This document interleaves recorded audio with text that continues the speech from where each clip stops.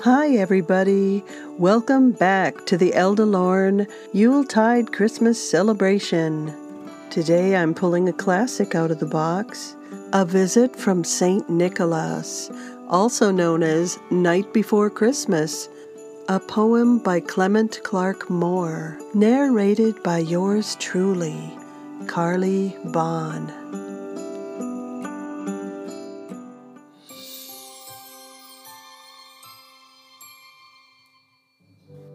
'Twas the night before Christmas, when all through the house not a creature was stirring, not even a mouse.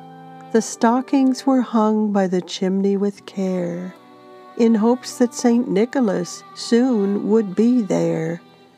The children were nestled all snug in their beds, while visions of sugar plums danced in their heads. And Mamma, in her kerchief, and I in my cap, had just settled our brains for a long winter's nap. When out on the lawn there arose such a clatter, I sprang from my bed to see what was the matter. Away to the window I flew with a flash, tore open the shutters and threw up the sash. The moon on the breast of the new fallen snow gave a luster of midday to objects below, when what to my wandering eyes did appear but a miniature sleigh and 8 tiny reindeer. With a little old driver so lively and quick, I knew in a moment he must be Saint Nick.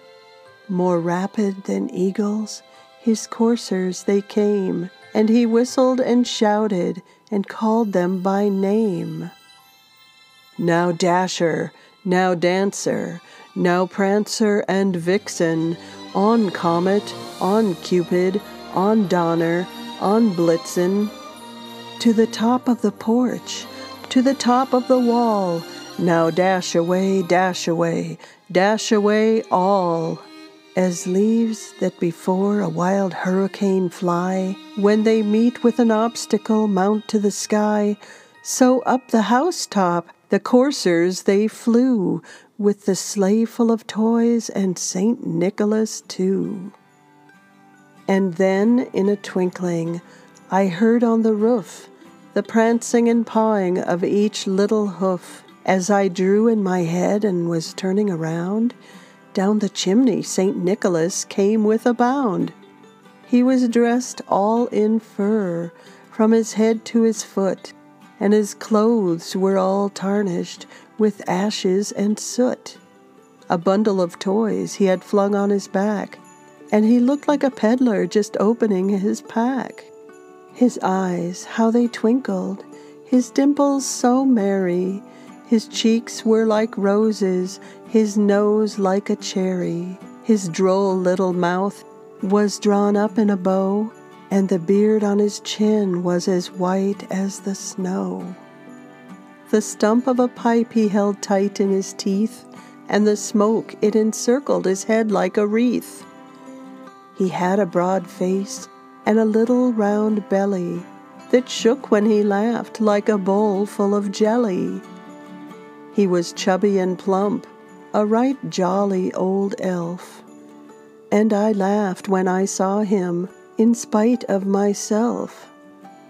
A wink of his eye and a twist of his head soon gave me to know I had nothing to dread. He spoke not a word, but went straight to his work, and filled all the stockings, then turned with a jerk, and laying a finger aside of his nose, and giving a nod up the chimney he rose. He sprang to his sleigh, to his team gave a whistle, and away they all flew like the down of a thistle. But I heard him exclaim, ere he drove out of sight, "Happy Christmas to all, and to all a good night."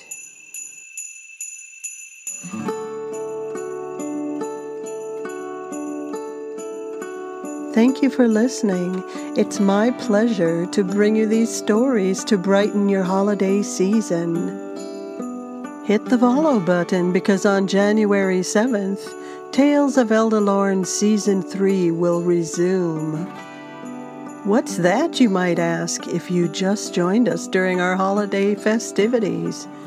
Tales of Eldalorn is full of dragons and wizards and elves, solving all the problems in the realm of Anghalee.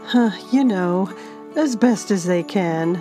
So until next time, this is Karleigh Bonds signing out.